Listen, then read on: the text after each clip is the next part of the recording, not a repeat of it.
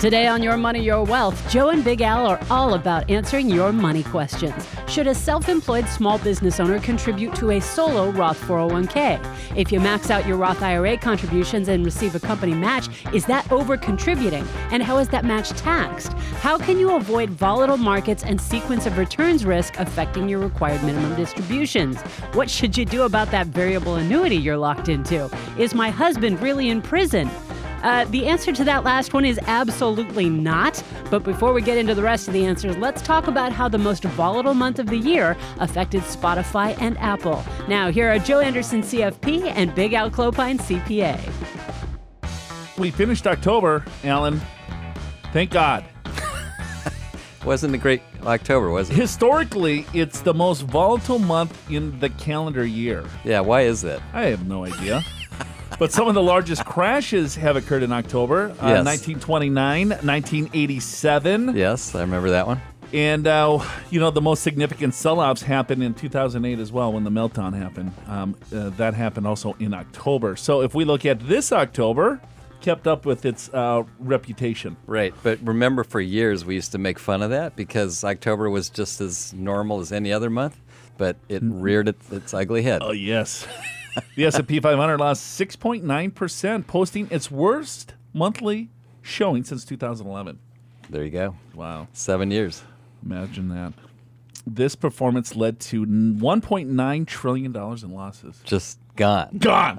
It was there, here today, gone tomorrow. And guess what? It will come back. Yeah, well, so we're making light of this, and you're probably going, why are you guys doing that? The thing is, this is what markets do. This actually is pretty normal stuff. So similar struggles occurred in other domestic indexes. The Dow Jones gave 5.1%. The NASDAQ dropped 9.2%, its largest monthly decline in nearly a decade. So there's a lot of volatility.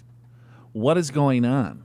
But I think volatile markets are normal, and finally we're seeing some volatile markets, and it's okay. It's not time to freak out and sell because there's no way that you can time it to get back in. Yeah, I think that's got to be the biggest takeaway, which is we haven't had a lot of volatility the last few years. Volatility means up and down, up and down, up and down. It's been fairly steady without big increases or big declines, and the fact that we're having more volatility is consistent with the last 100 years. So this actually is fairly normal. So, there's just a lot of noise, I think. But the noise is always there. But for some reason, we get a little bit jittery than other times. Yeah, when the market's down. Well, especially like... Well, no, I'm just saying there's always noise. But, I mean, look at last year, for instance. There was zero volatility. Right. But there was things happening in the world. Sure. I mean, it wasn't... What's happening today is nothing. It's kind of the same it's stuff. It's no worse or better. Right. It's just stuff. So, the Fed is increasing interest rates. Well, when the Fed increases interest rates, that means the economy is doing okay. They've been working on that the last 6 years. It's not new news. Right. And it was already priced into the overall market. Correct. Well, it's you know why this is, Joe. It's because all of the midterm elections.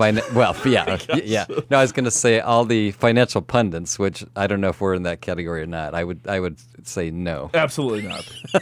all the other pundits they have to describe what happens daily, and so it's almost like you have to make up something. Market went up because of this, or in spite of this, or it's like you drive yourself crazy listening to this stuff. And then it's just trying to time markets too. It's not. You cannot look at good news or bad news. That's the craziest thing. The news has to be as good or as bad as expected. Yeah. Spotify, for instance. Right. They earned a profit. So it's like, wow, Spotify finally earned a profit. Their stock plummeted. Yeah, because it was less than what they expected. No, because they were like, what the hell are you doing earning a profit? You put all that money back into the company, right, to get a larger valuation. Right. You should not be profitable right now. Yeah, you should be reinvesting. You should be reinvesting everything. What are you doing, Spotify? Shame on you. We're blowing up your stock. But Right, but the average person was like, "Hey, they did a profit. That's pretty good news, right?" Well, then no, the market says. I think it was on Friday. Apple went way down, and even though they beat expectations, they beat earnings, right? So in essence, they beat expectations, but they decided to minimize their reporting. They're not going to disclose the individual unit sales for iPhone, iPad, and the like. And I guess the market didn't like that. Well, yeah. What are you doing, Cook? You had a great quarter, but you're holding stuff back on us. Right. So we're just going to blow you up. Yeah. So, it's great news for the company. Hey, we sold a lot of stuff. We're very profitable. But what does the market do? They react in the negative way. Yeah, because it's different. Because it's something different. Change. So, are they hiding something or something else? Right. Because they react. It's just such a sharp reaction. And then next thing you know, okay, I guess it's okay. Right. I guess the reporting's all right. They're still selling some pretty good, cool stuff. They're still making money, still growing. Unbelievable. Yeah. So they did. By the way, Apple did hit correction territory on Friday. It lost, 6, 8, 9%? Yeah. 8%? Well, I don't know. I mean, I think it was down 6 on Thursday. It went from 222 to 209. You know that Apple, they make like 30, 40% on those little apps that are on their phone? No, I don't know the economics behind that, but it doesn't surprise me. Yeah, I'm just news you can use. Yeah, now. okay. Good to know. Just throwing it out there. Is that going to change my investment portfolio? No, when you're at a cocktail party this weekend with your CPA buddies. That sounds fun, Joe. You want to join me? No, I'm just giving you stuff that you might want to talk about. I would not be. I'll be watching football, drinking Coors Lights, and you'll be at a tea party. Going, I'll hey, be at a tea party. Know what? Hey, what do you think about the new limits for the 401ks?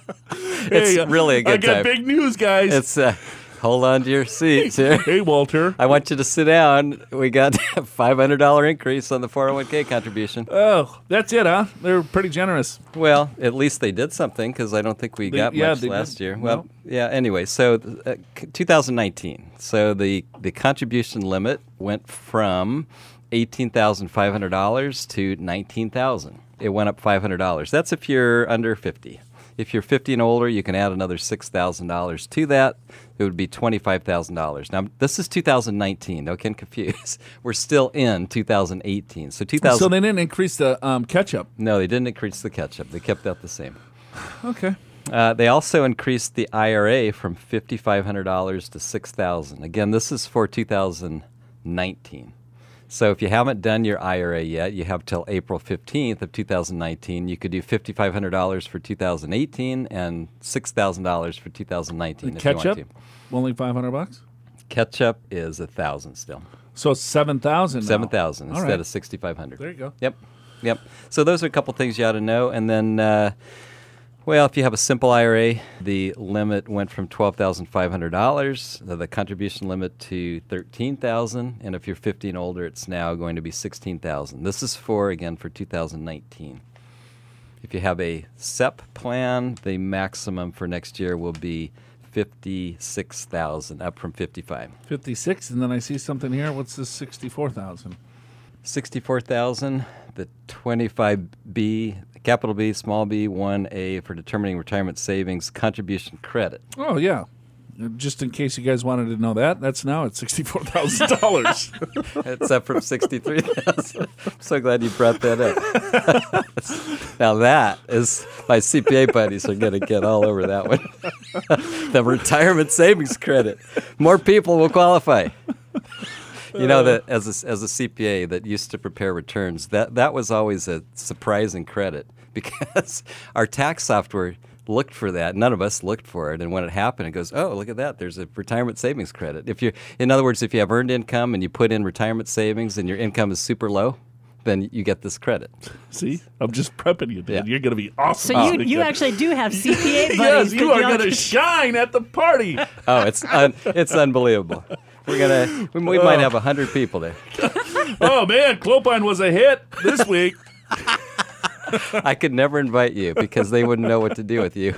Hey, this week on the Your Money, Your Wealth TV show, these two lives of the party are showing you how to keep the volatile stock market from wiping out your retirement savings. And we've got a free investing white paper called Pursuing a Better Investment Experience to go along with it. You can download the white paper, watch the TV show, and subscribe at yourmoneyyourwealth.com. New TV episodes are available every Sunday. In the meantime, our email bag is overflowing with your questions. If you've got a money question, comment, or suggestion for the podcast, send it to us at info@purefinancial.com. Then check the podcast show notes at yourmoneyyourwealth.com because we may have posted a video of your answer.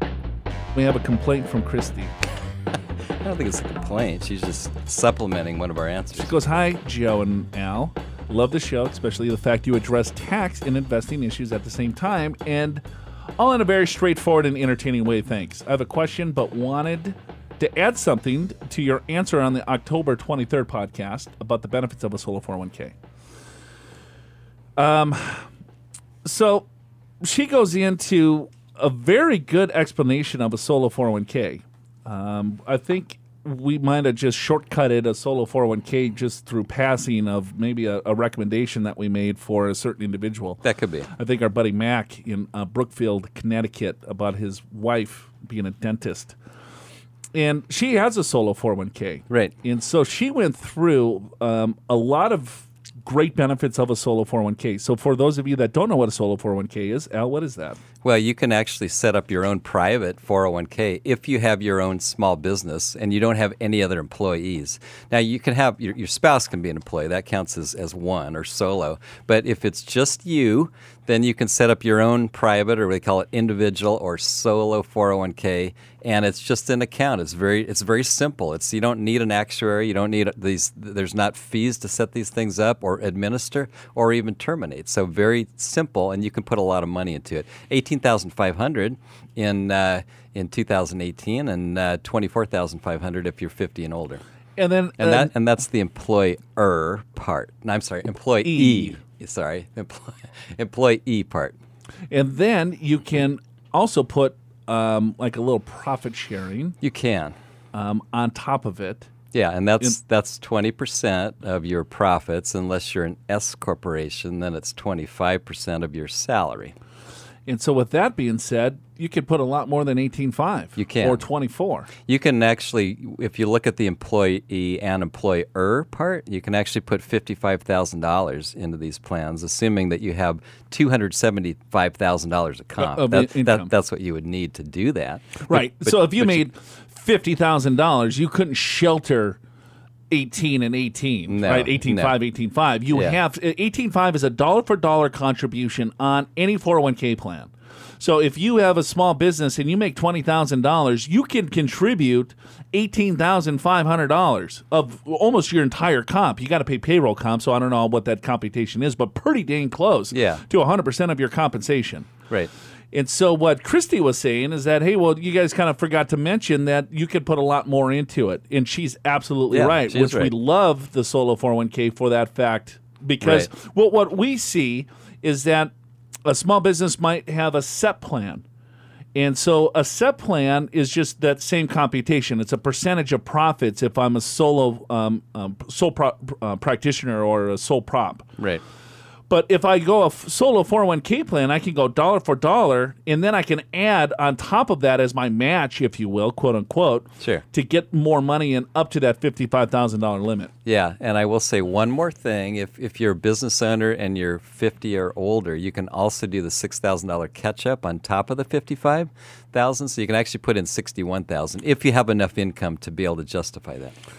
She also went on to discuss another huge advantage is that there could be a Roth component of a solo 401k, which she is absolutely right. We love that.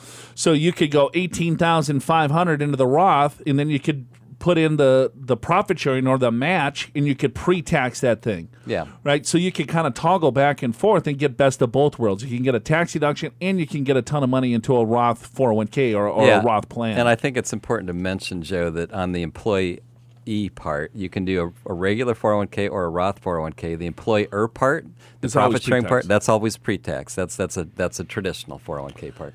And then she goes on, finally, you can invest in a much wider range of investment options, including individual stocks and so on and so forth. So That is great information. Thank you, Christy. But now for her question. Okay, Alan. good. I have a solo traditional 401k. My husband is a W-2 employee and has both Roth and traditional options in his 401k plan. This year, he started contributing half of his retirement savings of the 24/5 into each of those after many years of contributing only to the traditional plans. He's 50, she's 45, and we're in the 24% tax bracket filing jointly. At current tax rates, we'll likely be in the 22% bracket in retirement. So far, the vast majority of my existing retirement savings, amounting to about $165,000, like his, are traditional IRAs, traditional 401ks. Would there be any advantage for me also to put some of my contributions into the solo Roth 401k, especially when it comes to tax diversification in retirement, and given the fact that I'm younger? I love the idea of Roth. And ideally, I could invest relatively aggressively in a Roth and see a big benefit down the road, especially if tax rates go up in the future. Should I continue to contribute to my account based on my age and diversification situation, or should I not worry about that since we're putting half of my husband's savings in a Roth? Obviously, there are a lot of variables, so this kind of philosophical question. Oh, gosh, that was close. You got it? I got her Good for you. done. About retirement income buckets and how much the spouse situation should inform a personal investment decision. Thank you very much. Wow, that's a well thought out question. Very well thought out, Christy. Alan, let me see your calculator real quick. Okay. So if I look at Christy, she's got $165,000 saved. Right. And she is putting $18,500 in. She's 45, and she does that for the next 20 years at 7%.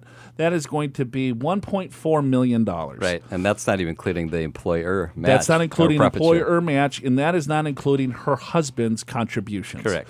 So, Christy, just taking a look in the future here, right? If you continue to do the things that you're doing, as long as you have a globally diversified portfolio, and assuming a 7% rate over 20 years, Sure. that could be aggressive, that could be conservative, depending on what you want to do. Yeah. I'm with you. I think you're right on of looking at tax diversification. 2 reasons. Alan's going to give you the CPA math approach. I'm going to give you the real life approach. Okay. You're not going to remember the tax savings that you're getting today. You're 45 years old. You've got 20 more years potentially to work. And the couple of bucks you're saving in taxes because you went pre-tax versus Roth, in 20 years when this $1.4 million is all in a Roth versus a retirement account that's going to be taxed at ordinary income rates, you're going to be like, I am the happiest woman in the world. 22% tax bracket in the future. Well, tax rates, those rates are going to expire. Right. That's how it's currently stated. So you're going to be probably in the 25% tax bracket. Or maybe 28 even. Correct. Now you got a 1.4. Let's say your husband is doing the exact same thing. He's got 1.4. Yeah. Now that's a pretty big number. Right. Right? So depending on what you want, and if it's all in deferred accounts, then you got... I love the fact that, all right, you're in the 24% tax bracket now. You think you'll be in the 22. The 22 is actually the 25, potentially. Right. Right? I like 24. I'd go Roth. Yeah. I would go full Roth on both, and then with your profit-sharing component of it, go pre-tax because you have to. Yeah, I actually agree with you 100%. Wow. For the same reasons. Done. So first of all, the CPA part of me says you're going to be in a higher tax bracket in retirement because that's what rates are scheduled to do. Allegedly. Well, that's what they are scheduled to do, but who knows what will really happen. But she could blow up her investments. Sure. So that 1.4, she could be broke. So yeah, well, it could. With the assumptions. I'm just being compliant here, Yes, Alan. very good. Okay. All right, let me try to spit out my comment. Okay, sorry. What was my comment? And anyway, so my comment is I completely agree. So the tax rate will likely, or at least as it's scheduled to be right now, you'd be in a higher bracket in retirement. But I also agree, Joe, with what you said, which is what we find is people that do the traditional, they save a couple bucks in tax, and then they spend it, and they don't remember it. And then in retirement, they got all this money, they got to pay all this tax. And so I completely agree with that thinking. The other part of this is the employer part, you call it the match and profit share. That part has to be pre-tax, so why don't you just do the employee part as a Roth? I completely agree with that. So if you look at it, I'm not sure where Christy lives, But by putting the $18,500 pre-tax, she probably has a $5,000 tax savings, Yeah. give or take. Sure. If she's in a higher state tax. I seem to remember she's in Seattle. Seattle, I don't. Well, hey. then there's no It's a little rainy. yeah, and there's no state tax in Seattle, so it's only federal in that case. Yeah, and then maybe she would like to come down to San Diego with her Right. husband to visit, Joe and Big Al. And Maybe. ends up retiring in Yeah. sunny Southern California. Right. And then you got 10% on the state. Right. Well, maybe Roth might be a pretty good idea. So she's probably saving $4,500. Yeah. Well, you did. You're bring, not going to remember the $4,500 20 years from now when you got $1.4 million sitting in a Roth, Well, allegedly, hypothetically. And you bring up a good point, which is if you're in Washington State, which has no taxes, so you're not getting a huge benefit, just federal only. If you do move to another state, you want a little bit more sunshine in retirement, you're going to be paying taxes, so you would want more money in a Roth for that reason too. So, yes, I love the fact that tax diversification, for you saving that much, that you have excess cash flow. You see in the light a little bit, hey, I got $165,000. Splitting it half and half, you could do it that way. I thought Alan was going to give more of a CPA approach to say, well, what tax bracket are you in? Right? And Well, she already told us. well, no, not necessarily. We don't know what her taxable income is No, what I meant. I'm just going with this at face value. Right. So, but I guess a more maybe scientific approach could be this, Christy, if you really want to dive in the weeds and say, well, what's my taxable income? And then you look at, all right, well, how much should I go pre-tax potentially to put me in that lower bracket and then put everything else into Roth? So you can kind of toggle this that way as well. Or you could yeah. say, you know what, I'm already saving for the future. And if I believe that the tax code is going to stay how it's written today, that tax rates will go up and the Roth will continue to be tax-free, then that's what I would do. Right. So now, and the final point I want to say, and she already said this, which is if there's more money in the Roth and you have a diversified portfolio, naturally some of those components are going to be more aggressive. You stick those components in the Roth, obviously they're more volatile, they go up and down more, but over the long term, they tend to outperform, and you end up with keeping more of your investments that way. I mean, so she's right on. She talked about asset location, putting higher asset classes in a pool of money that's going to grow tax-free. Congratulations. She looked at tax diversification. She looked at current rates versus future rates. Yeah. She's saving the maximum, and then she's also doing some homework on a solo 401k to say, hey, you know what? There's a lot more that you can potentially do with this. Yeah. I It's don't know. one of the best questions we ever had. Christy, if you, I would say if we're- you want we're a looking job, to Cindy, hire, Christy, we need we might advisors. open an office in Seattle, Washington. We got Marion from Fresno. Hello, Marion. Marion is 36. I max contribute to my Roth 401k $18,500 and my Roth IRA of $5,500. My question is, I'm over contributing when my employer matches my Roth 401k contributions. How does the IRS tax the matching contributions?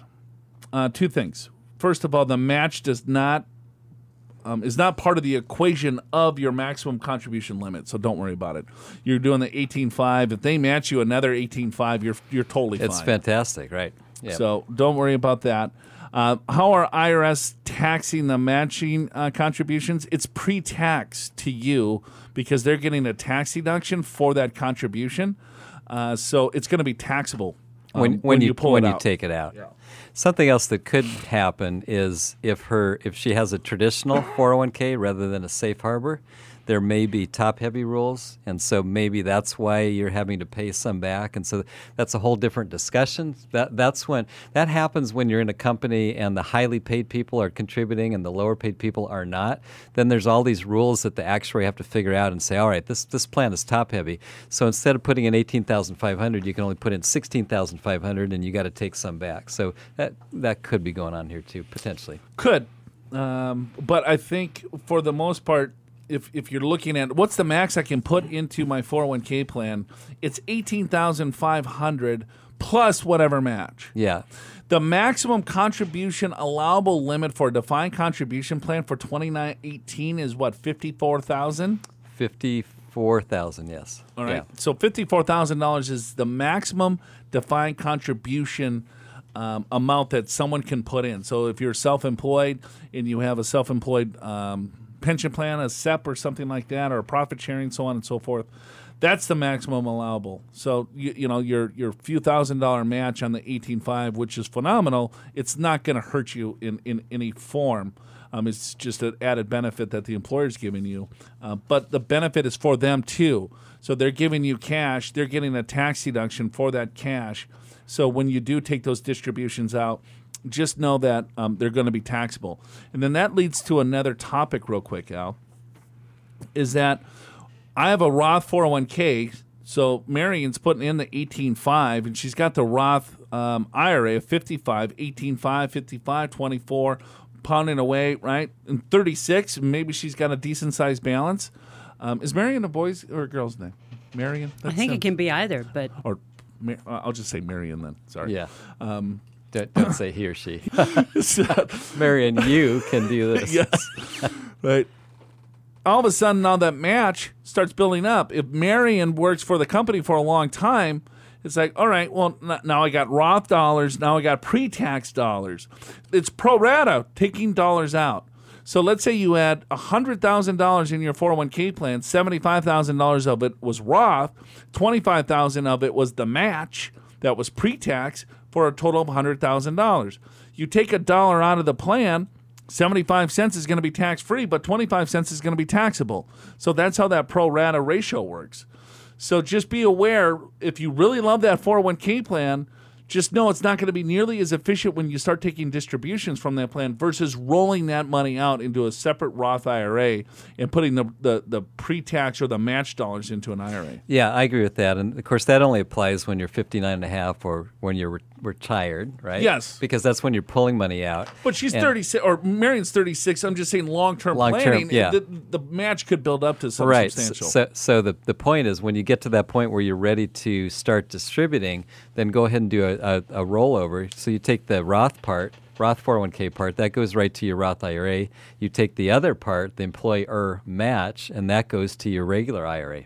Have you ever noticed when you hear great strategizing like this, it makes you think of questions about your own situation? Well, here's your chance to get them answered. Email info@purefinancial.com. Video of Joe and Al answering Christy's email is now in the show notes at yourmoneyyourwealth.com. And be sure to subscribe to the podcast while you're there, because next week we'll be talking to Dr. Stephen Wendell, the head of behavioral science at Morningstar, about easing the retirement crisis. If you're not sure how to subscribe to the podcast, you'll find a video of that in the show notes as well. Visit yourmoneyyourwealth.com. We got April from New Lenox, Illinois. Nice. Wow. I don't know where New Lenox is. I actually looked it up. It's outside of Chicago. Joliet. Yes.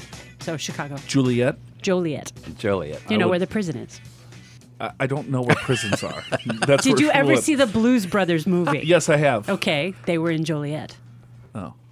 But you don't necessarily know where all the prisons are in the No, country. that's where Andy's husband's at. What? What? She goes to Chicago out That's there. how she knows. Now we know why. Yeah. That was completely made up, by the way. All right. This is from April. Okay. Hopefully she's not calling or emailing us from. I like this question. We saved paper. It's on a Yes. third of a sheet. All right. We're being green. So April says, I don't plan on taking any money out of retirement funds until I'm required to do so. I understand the damage that may be caused by sequence of return risk, but what can I do when I have a required minimum distribution at the same time? April, that's a wonderful question, and let's first explain and dive in to two different topics here. There's sequence of return risk, and then there's RMD. Right. So I will talk about sequence of returns, and you Okay. can talk about RMDs, and then we can both tackle her question. Okay, good. Okay. Sequence of return risk is this.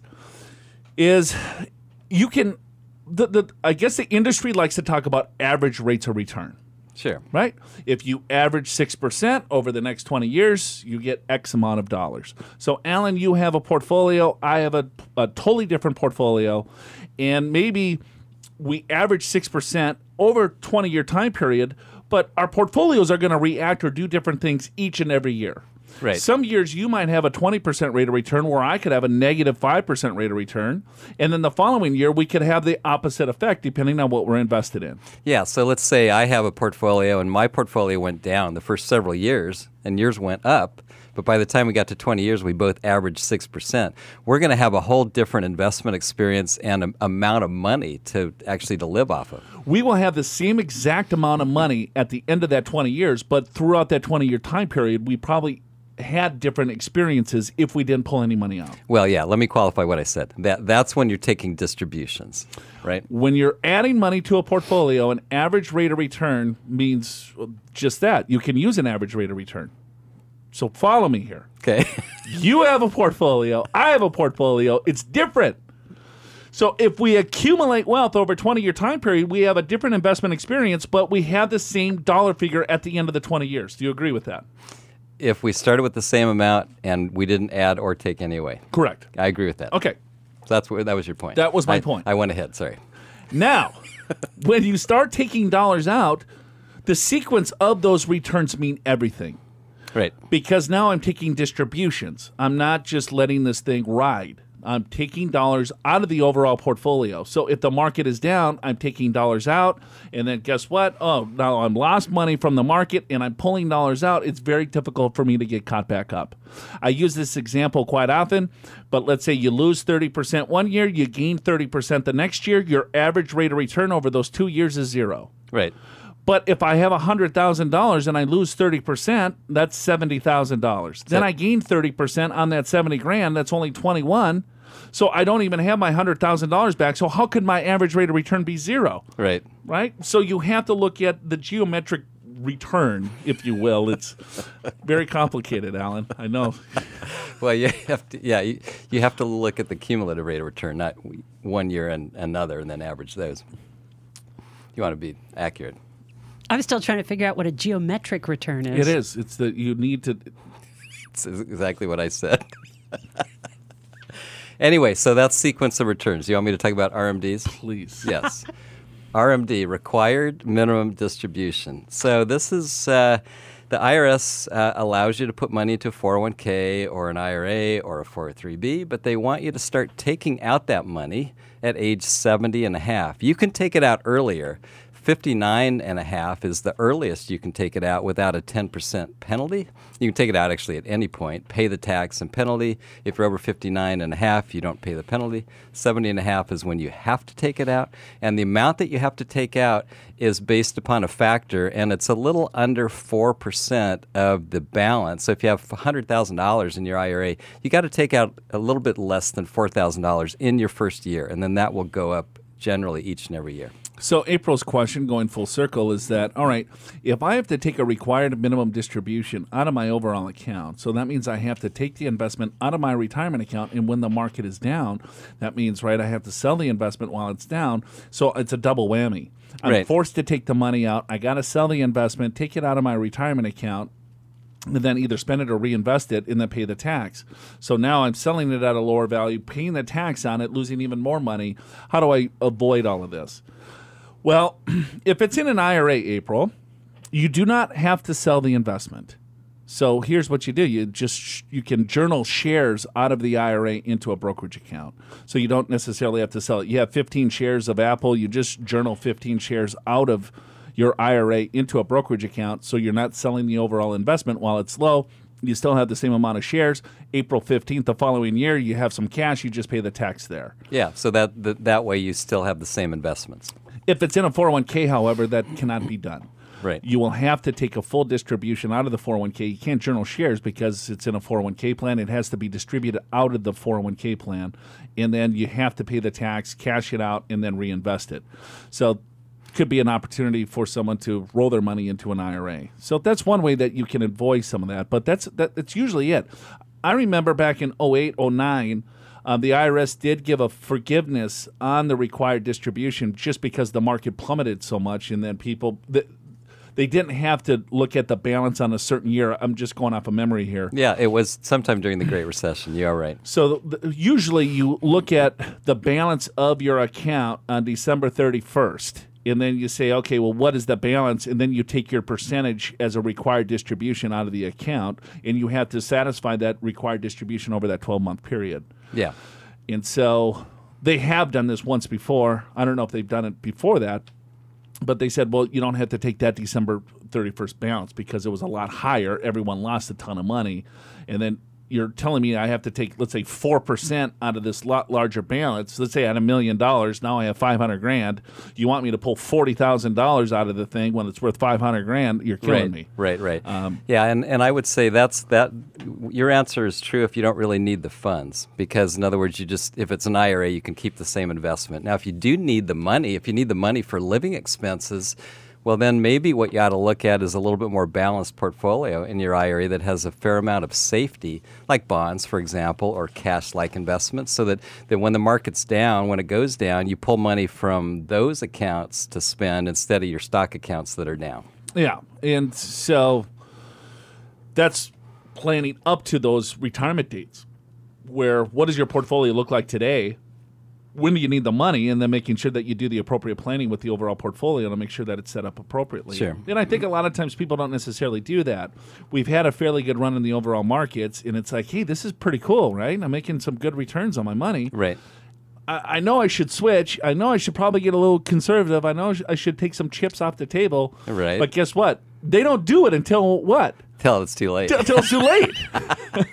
Because that's human nature. Yeah, I mean, then the market blows up. It's like, damn, I knew I should have. I knew it. I knew I should have done that. And so. And it's always easy in hindsight to say, well, I should have done it. But Right. you could have said that a year ago, 2 years ago, 3 years ago, 5 years ago. I mean, there's always reasons to do it, and you didn't, and then you waited. And Well, I mean, a balanced, diversified portfolio is, the best thing in down markets, and it's like a very frustrating thing in up markets. Agreed. Yeah, because you're not getting market return. You're not getting, hey, well, look at, you hear the Dow Joneses, you hear the S&P and things Yeah. like that. Well, they're up 5%, 4%, 6%. You're only up 1%. Right. It's like, well, this stinks. Yeah, this doesn't work very Right, well. but then all of a sudden when the market's down 10 and you're Yeah. even, Right. all right, or you're down 4. Yeah.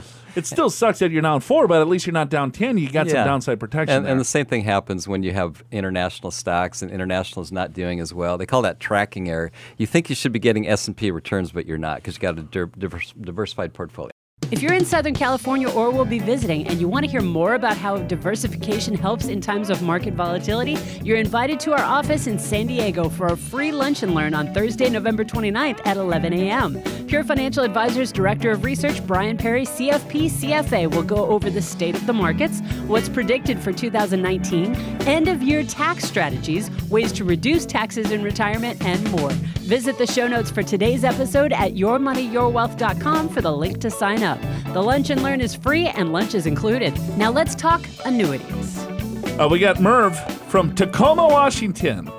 What are my options when I'm locked into a variable annuity contract? Okay, Merv, let's see what you got here. What say you? A couple of years ago, I decided to move my investment money into a different firm. One of their programs they sold us was to transfer some money out of my 401k plan into their variable annuities. I do admit that I didn't fully understand that this is what they were selling. Apparently, the annuity is invested into ultra-conservative funds. My regular 401k made about 15% gains, where the annuity is making somewhere like 2 to 3% during the same time frame. I decided I want to withdraw from this annuity and the investment advisor that sold it to me, and found out that there is a substantial penalty if I withdraw my money before 5 years. So essentially, I'm stuck with it. I'll be setting up a meeting with the advisor very soon, and I need to know my options. Can I leave the money in the annuity so I don't incur the penalty, but manage it myself? Merv. All right, so we got a little issue here. Yeah, we do. So let's go back 1 second. So how do you roll the $75,000 out of your 401k? He just transferred his 401k into a variable annuity, into an IRA. Oh, roll to an IRA that buys an annuity. Yeah. That's the step I was missing. Okay.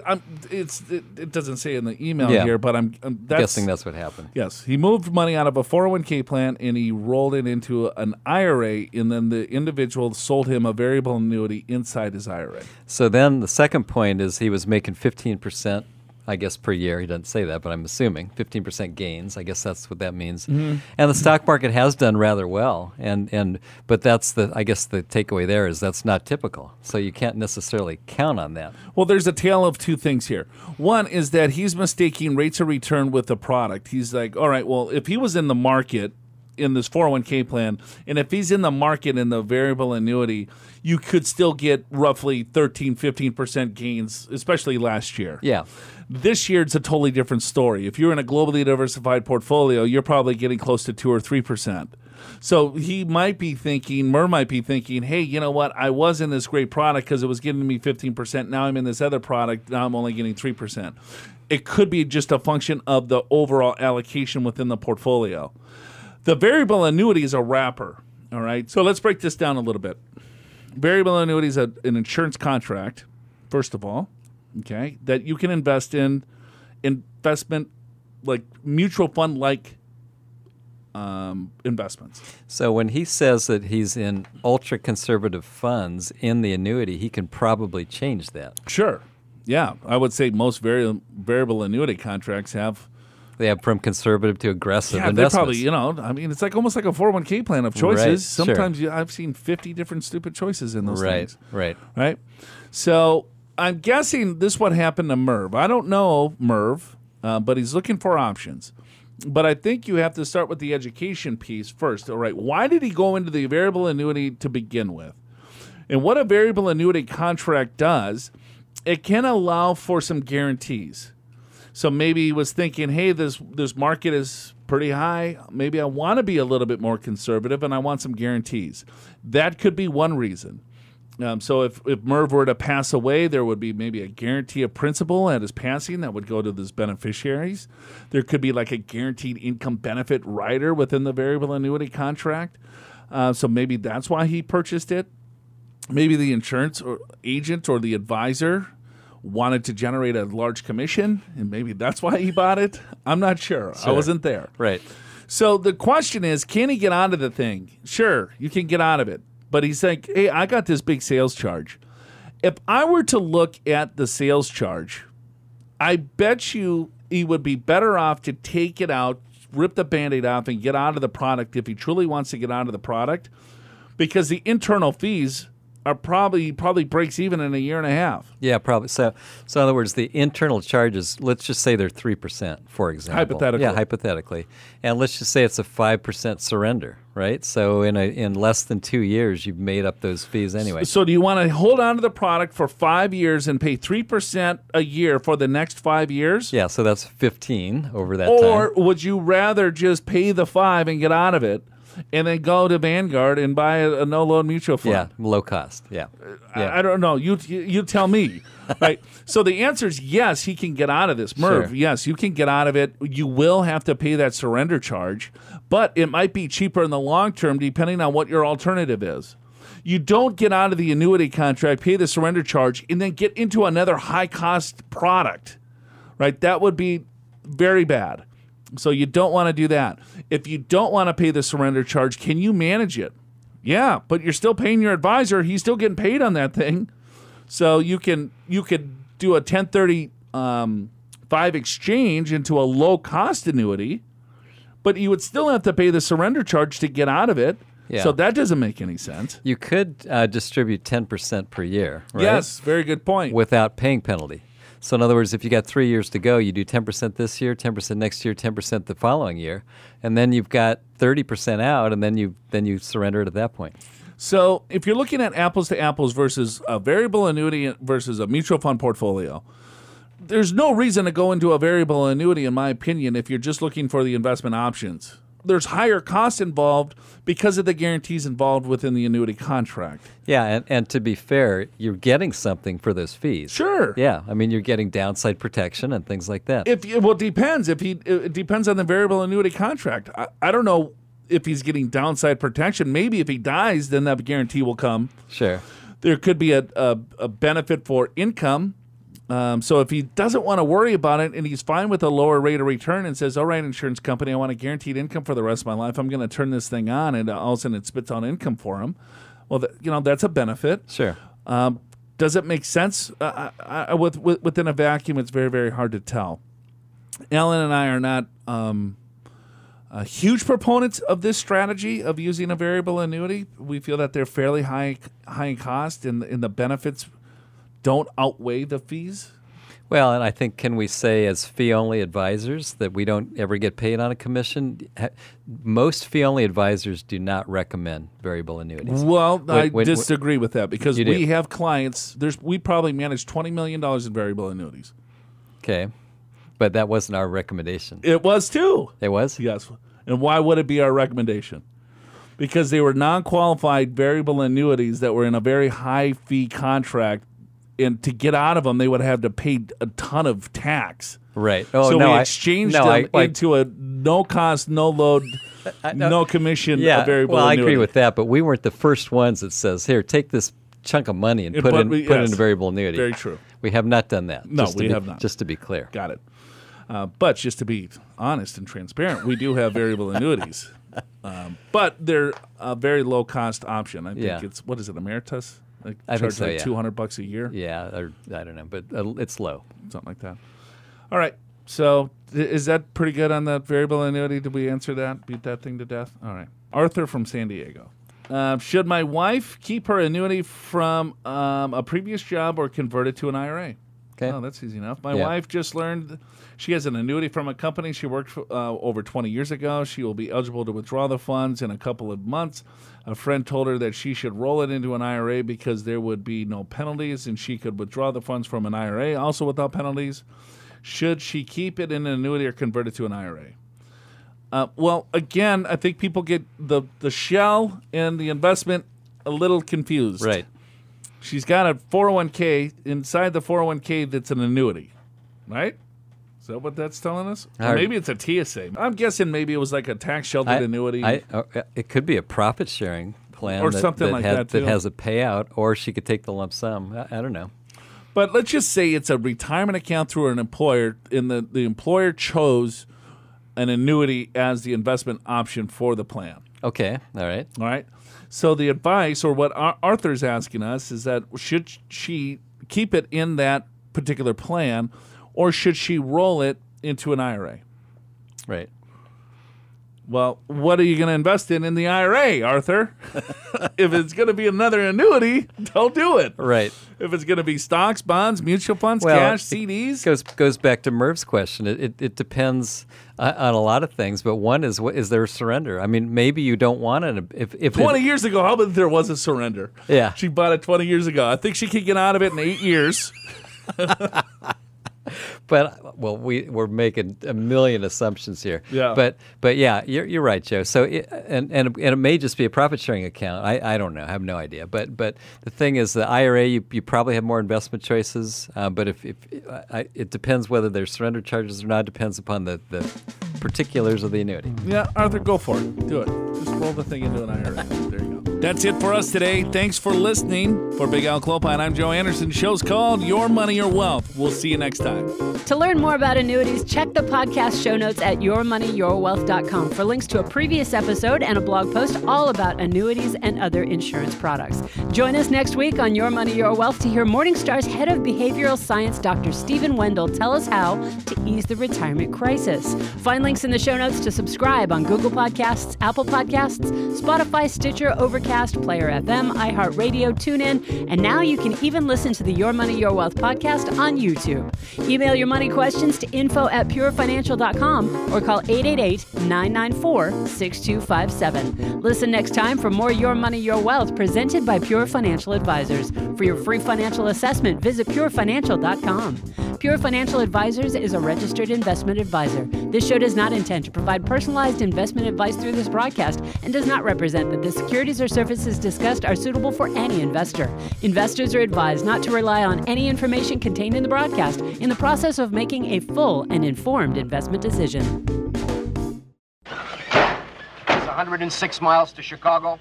We got a full tank of gas, half a pack of cigarettes. It's dark, and we're wearing sunglasses. Hit it.